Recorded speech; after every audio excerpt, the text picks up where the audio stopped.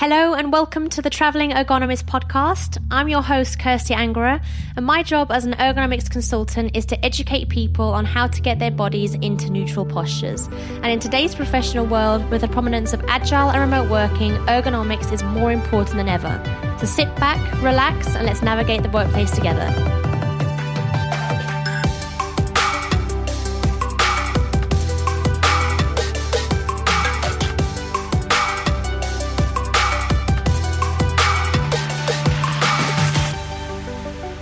So glad that we were able to make this work, as Christina is due on maternity leave any day now with her second child.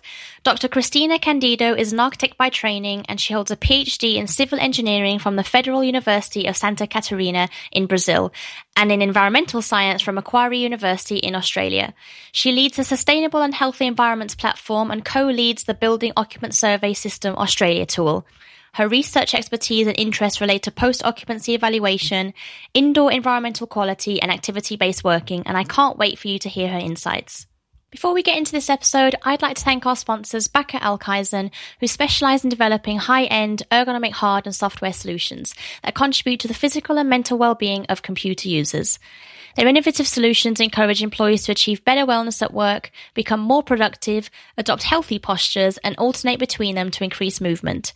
They're a great brand, and I've seen firsthand how important employee wellness is to them. Hey, Kirsty. How are you? I haven't seen you in forever. I mean, I see you on, LinkedIn all the time, and you always doing wonderful things, but I haven't seen you since, months ago, right?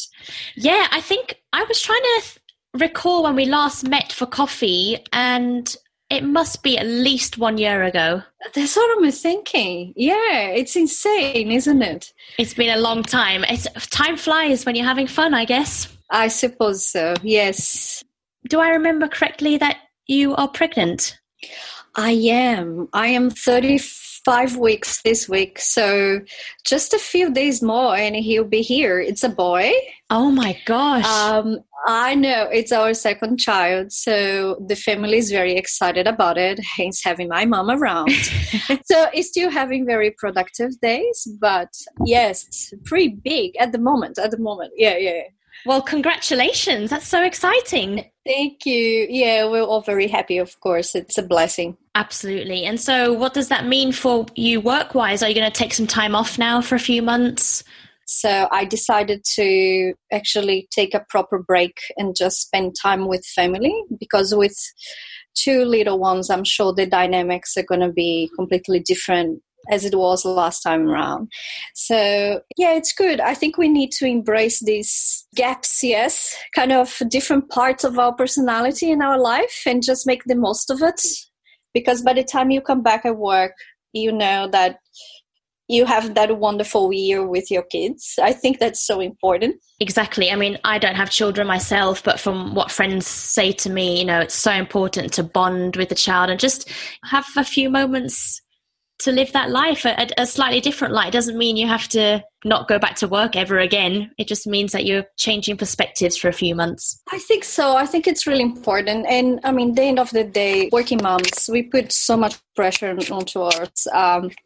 And I think being able to have like a proper break is something that we should be allowed to embrace fully. And, at the end of the day, I'm a lot more confident now than I was the first time, in the sense that I know I'm a better worker because of my child. So you get to push yourself harder, but you also get to achieve a lot more quicker.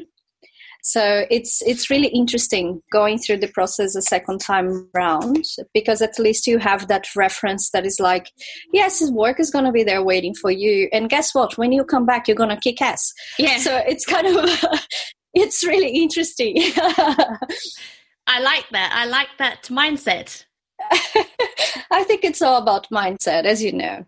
I think you should do some research on this, Christina. I probably should. I think I should. It would be a really nice, interesting research project.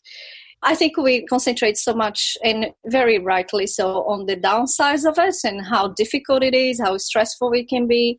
But seldom we talk about the transformative effect that has onto you and in your confidence sometimes. And absolutely, that you just you're a better worker because you manage time better. You can achieve more in less time. You're more focused.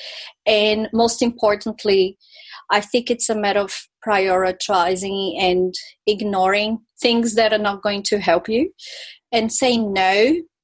So being, I think, more in control over what you do and less hostage of what other people think or say. So it really, it's all about mindset, I think.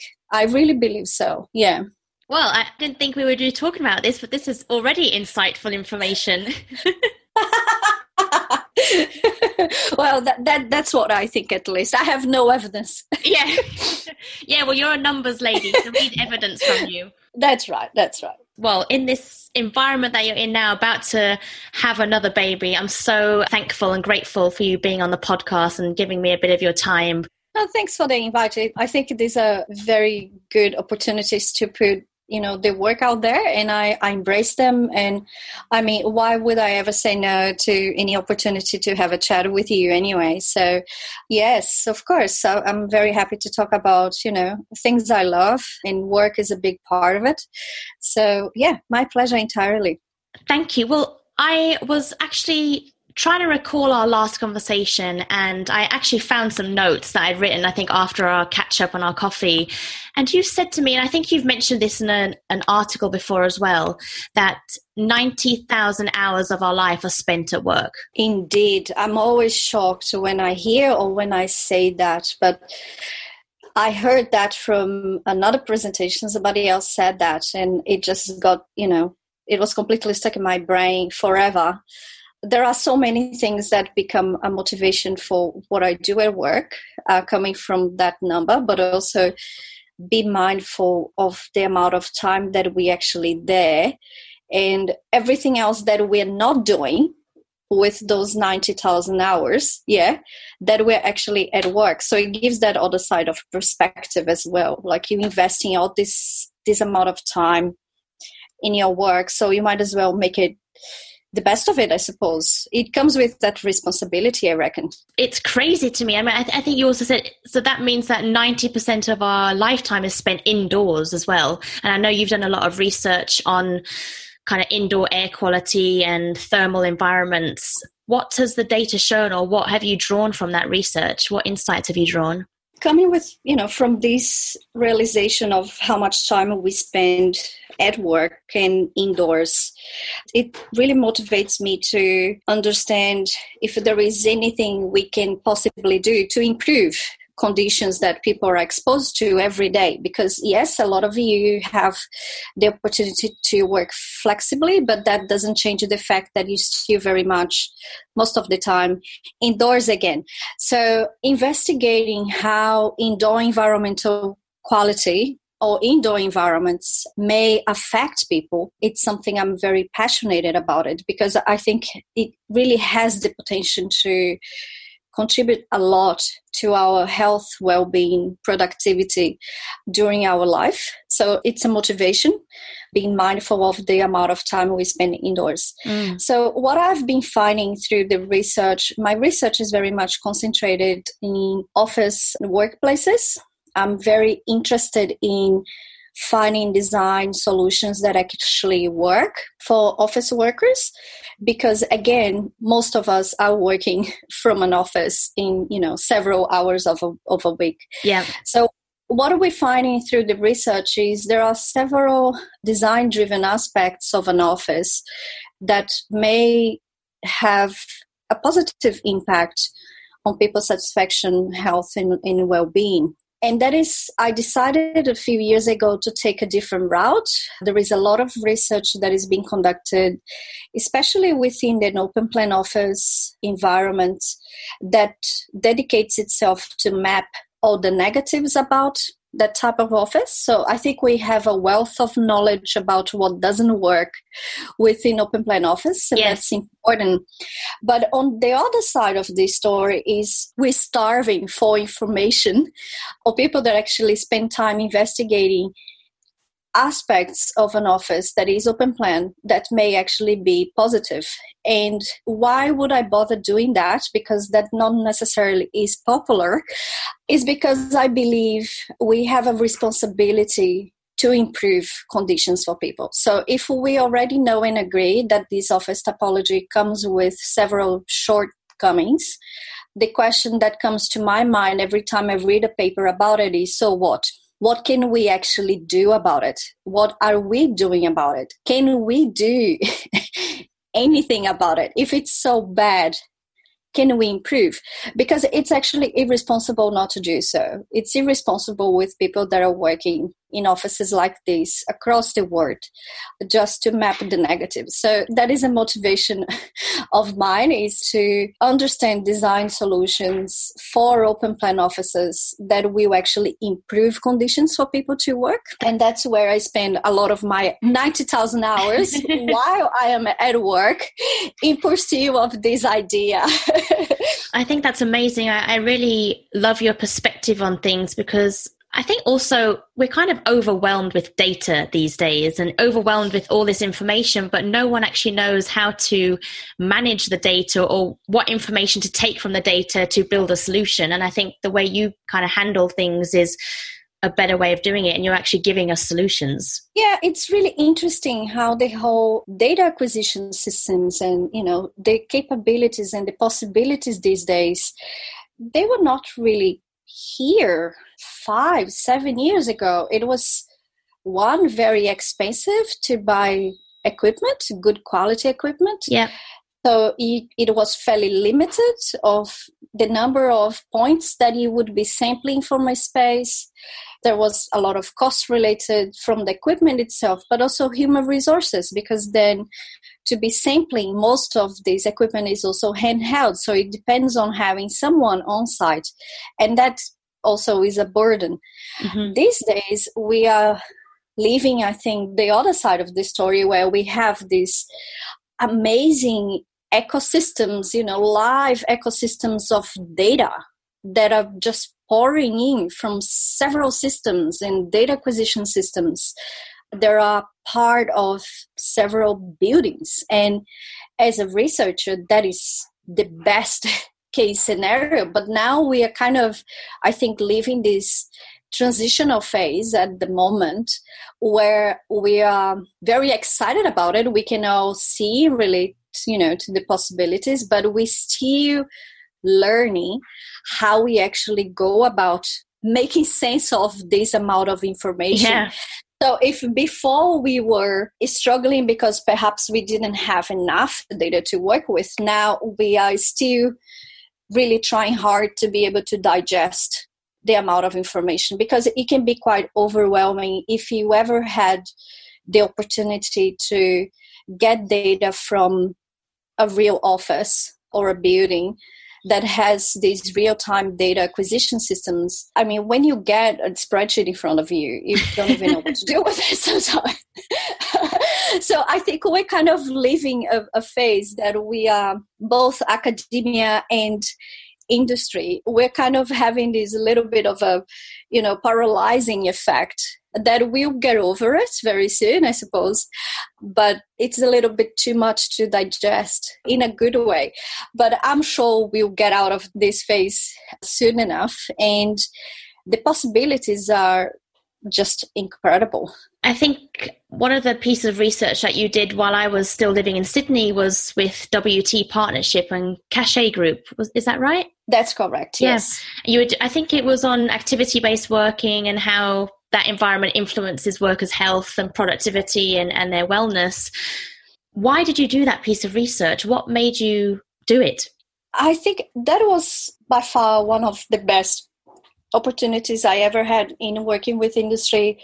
It's been so absolutely fascinating having Cachet as an industry partner, simply because they gave us complete freedom to just pursue our research aims and interest, but also at the same time being always there to provide that contextual information that sometimes researchers not necessarily have access to it. Sure. So it was a really powerful, I think, combination of 2 to 3 years strong, very strong engagement with Cache, where basically I would bring the evidence and they would bring the industry expertise. And by merging the two of them, we could actually understand a lot more about offices. So the whole motivation was really, if open plan offices are, a polarizing term everywhere that you go, any country, I think activity-based working is like 10 times that. So It has that super polarizing effect. By the time you talk about non-territorial offices, people already have that negative response to it immediately. And I think there are reasons for that. One of the main reasons comes from failures of implementation that happened over the last, decades. So when we came across WT, it was very interesting because I was just really surprised by the super positive results that we find in there. It was a very long engagement process. It had a very driven design take onto it. Mm-hmm. People were very engaged from the get-go. And then once it was implemented, that engagement just continued. So there was a lot of synergy between the designers and managers and also the workers. And that became a really successful recipe for that particular business. It really worked. And of course, I was just curious to understand why. So, yes. That whole curiosity that is needed for any researcher, like, why is this working so wonderfully? And why am I finding also other offices in Australia that were designed to support activity-based working that are actually working and outperforming the database in terms of satisfaction when you actually have these negativity around the topic. So I was really, really curious about it. And then that's why we started the project. We wanted to be able to understand. WT was a very strong case study for us because it still has really good satisfaction scores coming from that office. But there were several other offices, a total of 20, wow, that we also investigated before and after, trying to understand where people came from and the new way of working and the new office fit out that was implemented to support that, and trying to compare the before and after relocation results. So it was a fascinating research project. And so can you give me some insights into what is the perfect recipe, I guess, to creating workplace change? So if I have a client or there is a business out there going through workplace change or about to move a number of employees to a new building, what does that recipe look like? Who should they be engaging? What things should they be thinking about when they're going through this workplace change? I think one of the main conclusions from this study is there is no recipe, which is perhaps not what you wanted to hear, but in the sense that you shouldn't come with a pre-set solution that you think you're going to impose onto that business and it's just going to work because it worked for several others.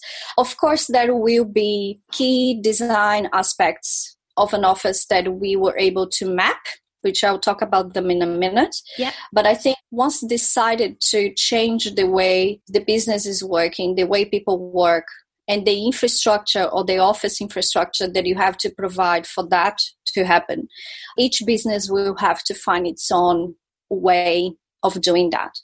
And I think the only way to be successful, based on what I've seen, if it is a real partnership between the ideas for the business, but also people. You have to put people first, because at the end of the day, you should never impose a vision for that business. You really need to understand your business are, your employees. So having this really human-centric approach to this is number one in a checklist. If I would ever give anyone a checklist, would be that. You have to place your employees first.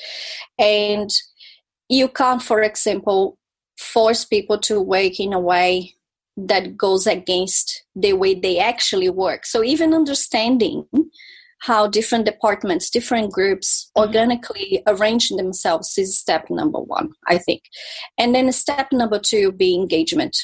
engagement. You should never be afraid of listening to people and let them voice their concerns, because at the end of the day, they're going to be exposed to that office every single day. And if they don't really feel like coming to the office, that's already productivity, going through the window to me right there.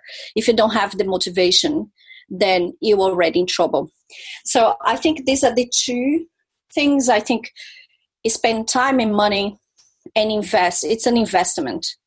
Finding a solution that will fit your way of working, of your employees, put people first, and then let them participate in the process. These are two. When we look into the office design itself, these 20 offices, they have several things that are very similar in the sense of it seems to be key aspects and drivers for satisfaction. One of them is have variety. One of the main issues in open plan offices is because we try to do everything from our desk. And then if you're having a phone call, or if you're like working on a podcast as we are right now, and I have another person, of course that's not going to work. So being able to provide variety in places for people to work, regardless if that is an activity-based working space, is paramount, is number one. So that reduces dissatisfaction quite dramatically. Number two is connectivity with outdoors, access to daylight, and greenery. Mm-hmm. All these offices, they did put biophilic design principles as a priority of the design, and all of them have tried really hard to be generous with people, with the office workers, in having access to those outdoors, daylight, and amount of greenery indoors. So that is quite interesting. The third thing we found is people will be very frustrated, and that's perhaps a passion of yours, if I'm right, ability to adjust their work area. So that's where ergonomics play a major role in terms of not only the quality of the furniture itself, but also the ability to adjust. Because if you're not working from the same workstation every day, that's particularly important in non-territorial offices, then every time you have a new desk or a new chair, you need to be able to adjust that. That seems like ergonomics 101 to me. But, the number of offices that fail in doing that is astonishing. So when we give people that degree of freedom or control, of course, they're going to embrace that. And of course, that we will have secondary but very direct satisfaction scores for that particular dimension. So let them move around, find spots to do their task, put them in very close to biophilic design concepts, and give them freedom to adapt and adjust their surroundings. These are the three key learnings from the design perspective that I've seen in these offices. Wow, amazingly fascinating. And I completely agree with you. I guess the most passionate aspect of those three would be, like you say, the last one, where people have that personal control. Because I think this concept of agile working, activity-based working, people automatically assume that they're losing control. They're losing their pedestal. They're losing, their desk where they've got their photographs of their families and their cups that they've had for years on end that they've had as gifts, and their little plants on the desks. But moving to an activity-based working environment, that's all taken away from them. So it's automatically kind of a negative perception of what they're going into. But if you encourage a flexible working environment where they can control how they adjust their chair, how they adjust their desk, then I think that should be more positive. That's very interesting, because that is exactly the opposite of what happened. So it's like not the adjustability as they engage with that, but I meant the loss that they have. Yes, you're going to lose your workstation. You lose your ability of nesting, which is really important. And there are several papers that are being written about it. That wasn't the focus of our investigation, but I think we can now relate to it. We like to have our stuff around and being able to personalize a workstation. So it's not only you are in an open plan office, which is completely shared, but now you have someone telling you that you were losing that last bit of island that is yours. So I can totally understand, the whole pushback on that side. Yes. But there is another side of this story that sometimes we overlook is once people start working in those environments, if everything is actually properly implemented. So I'm talking about high performance workspaces here, the best of the best. What we've been observing during the research is you lost your workstation. Yes, true. But now you actually have gained the entire office to you. I like that thought process. Because if you have to make a phone call, you don't have to be hiding in the bathroom or in the corridor or in that, end of trip facilities as people do. You actually have a proper space that is being designed to give you privacy, visual privacy, sound privacy for you to make a phone call. So you are moving away from your workstation. Yes, it's true.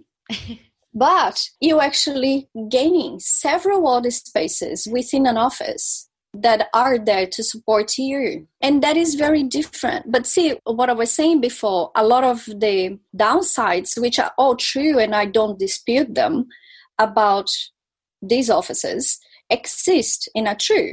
But we can address several of them through a proper design. And once people occupy those spaces and they embrace the entire office infrastructure, I'm not surprised they're actually more satisfied, because that makes sense, doesn't it? Well, after you've just said all of that, absolutely, it makes sense now. Definitely. The way you framed it is enlightening, actually, and I never really thought of it that way. Of course, yes, you might lose your workstation or your specific desk, but like you say, you gain so much more by having the whole office to deal with and having the whole office to manage your day-to-day work. Yes. So when you think about open plan offices, what is one of the main issues is the lack of control, right? Yeah. We don't control our colleague who's speaking loudly on our, next to us. We don't control temperature. But in the case of temperature, for example, it's quite interesting to be in an office that you can move around, because you don't have to be working from that workstation that you hate that airflow drafty that is coming from, the top or from the bottom. You can actually go elsewhere. You're not bound. You're no longer bound to any specific location. If you want to go, perhaps, and I've seen that in quite a few offices, it's Friday and you're feeling a little bit more relaxed and you want to work for a particular location in the building that is a little bit noisier. You would actually welcome that because it's Friday. Then you can go there. Or if you want to get a bit of sunlight, maybe it doesn't make any sense in terms of glare. It'll be glary, but the plus side of just being exposed to that field in the sunlight, you'll be okay with being exposed not all day, but for a while to a little bit of glare. So I think this flexibility that may come with non-territorial spaces is really justifying some of the high satisfaction scores we're finding, because they were designed to provide that flexibility. Of course, it will only work if people embrace the flexibility, if they actually start marrying the conditions that they have, the little pockets that they have designed within the open plan office they are occupying, with what they need to do during the day. And I think that can be quite powerful. And it's not only something that can be implemented in offices that are non-territorial, we can actually do that in other offices. So we could still perhaps keep our workstations, but we need to stop expecting being able to do all the activities from the workstation within an open plan configuration, because that's never going to work. Yeah, I agree. I think actually a lot of corporates that I work with, I think part of the problem is obviously activity-based working has its benefits, and like you say, it has the flexibility to allow you to move around to a different location as and when you need. I think part of the problem is that people don't know which environment suits which part of their day. So like you say, people think that all of their tasks are, they has to be in a fixed position, has to be at their laptop with a phone next to them. But actually, you could split that up into maybe 5, 6, 7 tasks that you do throughout the day. And that could mean 6, 7 different environments that you choose to work from. How do you educate a person to think like that? I think the cases that we have seen, I think that has to do a lot with the style of management. I think it really comes with that idea that if I am sitting at my desk all day, especially within an open plan office, and people see me there, that means that I'm being productive.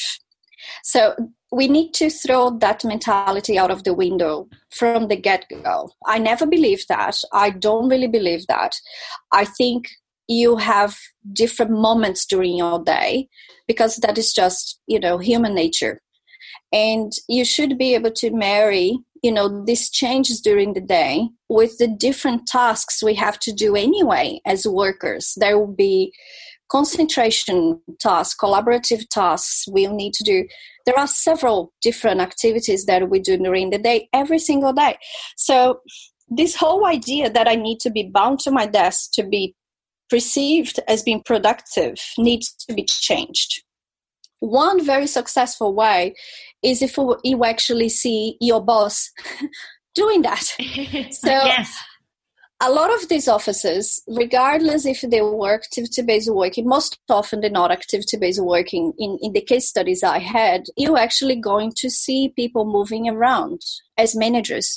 And of course, although we haven't documented, but we have anecdotal evidence that sometimes that can be quite frightening as well, because before, maybe in the other office configuration, your manager was in the corner office away from you, and having him or her sitting next door or next workstation can be quite intimidating. So what we're talking about is really a cultural change that comes with a way of working. So if that culture is not there, and that respect and trust, because it's really trust, yeah? If I'm taking my laptop and I'm working from the balcony because I want fresh air and access to daylight and a break, people shouldn't be assuming that I'm not working. And I suppose that is the same with when you have a lot of this business, we'll have flexible working conditions implemented.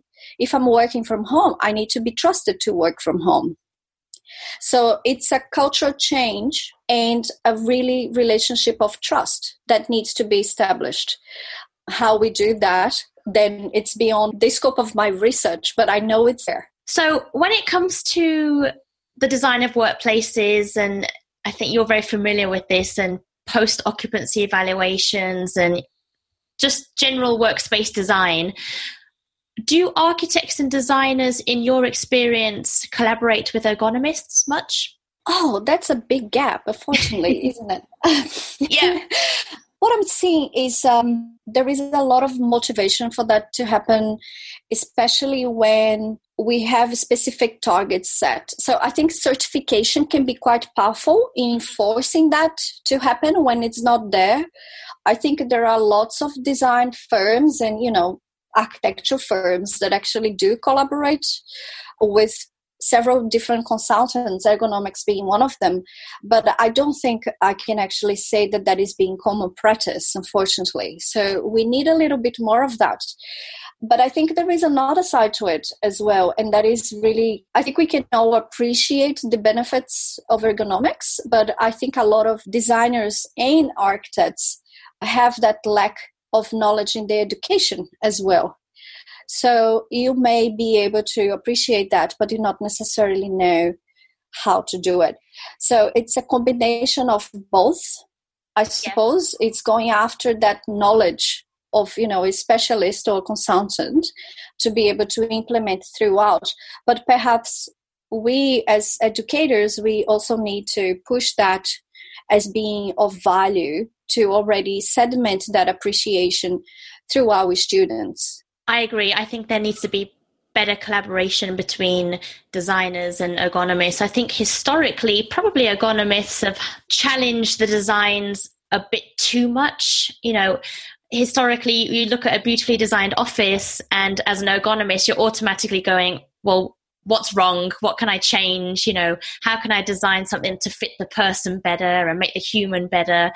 And we kind of write off the design process. But actually, if we collaborated more with that in mind, we might have a better conversation. And I think then equally, designers probably have a bit of a misconception of ergonomists that maybe we want to change the whole world and change everything and every aspect of a workstation for each individual. But I think that's starting to change now, hopefully. And I think more education, more collaboration is definitely needed, as you say.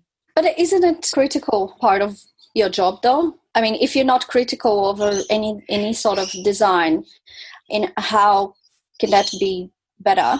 It doesn't go to the core of what you do, though, because I mean, of course, designers and architects, of course, they get attached to what they're producing as a physical environment, or it can be anything. It can be from, a small fence to a large precinct, but it was designed. So there is that also side of a certain emotional attachment to it, because designs come from a very personal experience, so it can come from a very personal experience.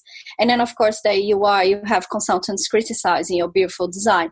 But I think if you are open-minded, and that is the only way to progress in your profession, I truly believe that, is you have to keep an open mind to find the holes and the issues. And I think that's where not only consultants are really important, as long as they are engaged earlier in the process, because I think one of the biggest issues is the issues are created first, and then consultants may be engaged too late to solve them. So I think that partnership, that multidisciplinary take needs to be there for a project to be successful.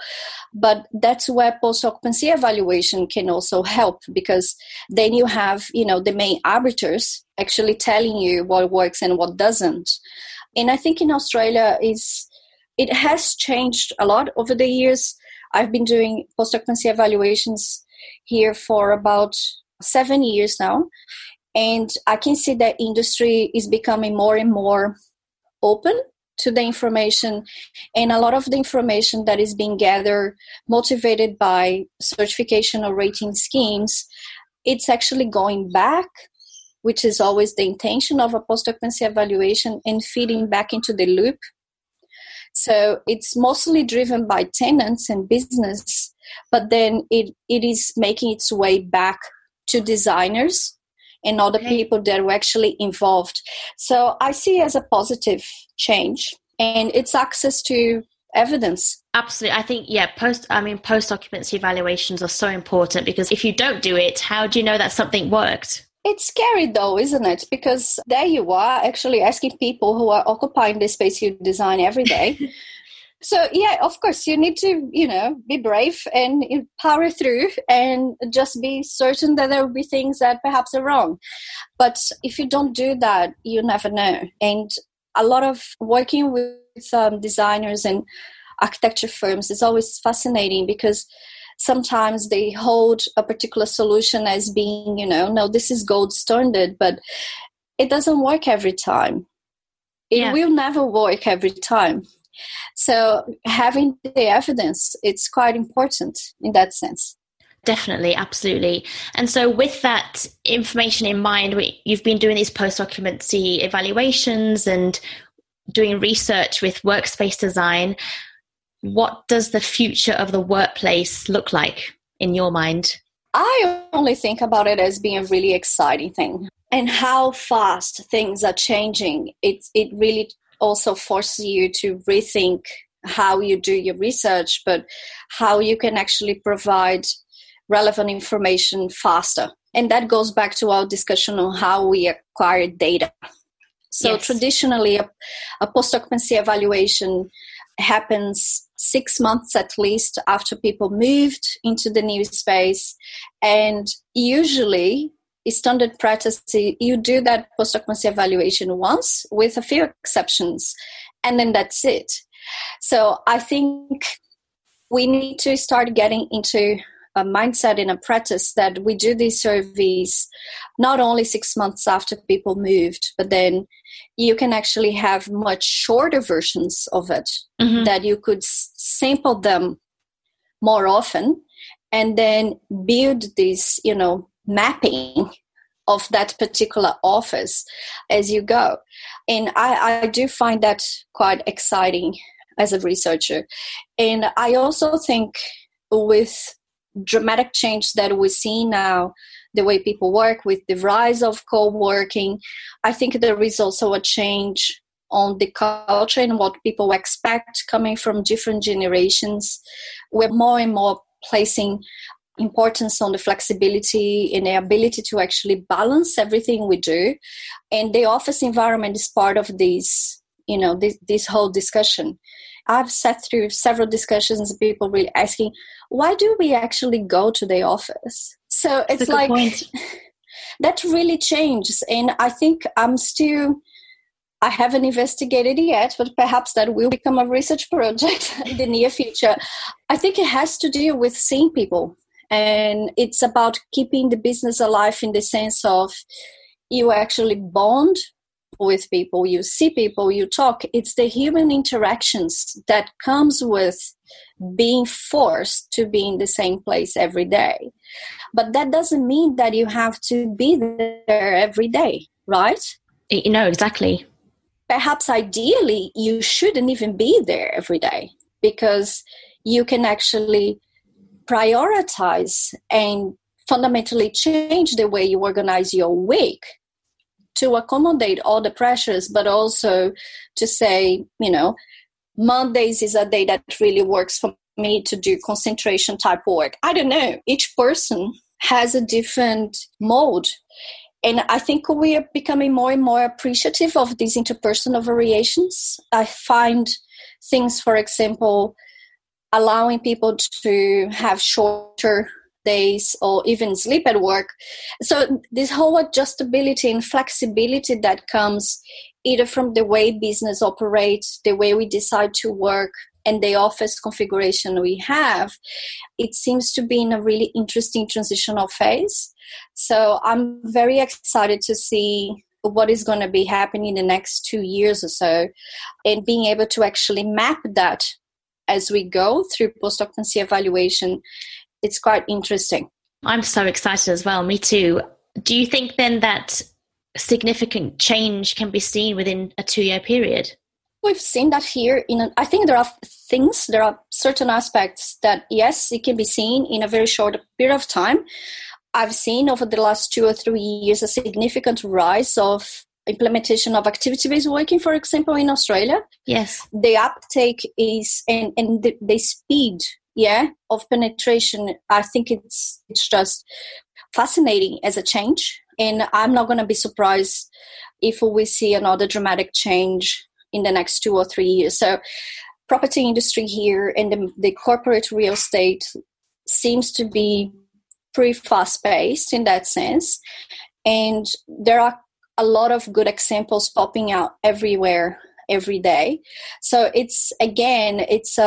I would say it's a really good decade for the type of research I do, because we're seeing a real transformation of the market. And of course, what I'll be very, very, very interested in seeing is also transformation of existing fit outs, because there is a lot that is being done for new fit outs and refurbishment. But I think there is even more, which is the really point of the iceberg, the tip of the iceberg. Yeah. But then you have this whole gigantic corporate real estate market that is there, and it needs improvement, but we haven't even investigated. So existing fit outs for all the buildings can be a really interesting topic of investigation. I think we've just managed to make you very busy over the next decade with all of these research questions. I have to justify my Brazilian shoes. Yes. So. But I think it's just something, if you find something you're motivated by, then yes, you're going to dedicate several years of your life, which is a bit scary. But, hey, we need to find purpose for our 90,000 hours at work, don't we? This is what I'm trying to do. Well, no, I think the work that you're doing is incredibly important to everyone that works in a workplace and in an office or just generally works, because we need your help. We need your support, because how do we navigate the workplace properly without any of this information? It's so important. So definitely a thank you from me. And I'm sure a whole host of thousands of other people are thanking you for all of this research. It's exciting. Oh, thank you. There is nothing like that idea or perhaps that real wish that what you're doing is relevant and it's applied research with perhaps potential to actually, it's something that really motivates me and several other colleagues that do similar research. I think it makes it quite interesting because it's real. Yeah, it's there. These are things that people are struggling with every day. And then if there is anything as a researcher that I can actually do to contribute just a little bit to improve and make it better, I think it comes down to this. We all know that we have these millions of people working from open plan offices. And is there anything else that we can do other than going back to private office, which I don't think it's ever going to happen, or at least not in our generation. But if we just ignore going back to private offices as an option, then how can we make it better? I think it comes down to this. So, yes. That's true. Very true. Well, thank you. I think that's a perfect way to end this episode of the podcast. And I mean, I could literally talk to you for days on end about this subject, Christina. Oh, don't get me started. I can talk about it no end. So yeah, please keep in touch. And I'm so thankful that I was able to connect with you before you go on this next few months chapter of your life. So thank you. My pleasure.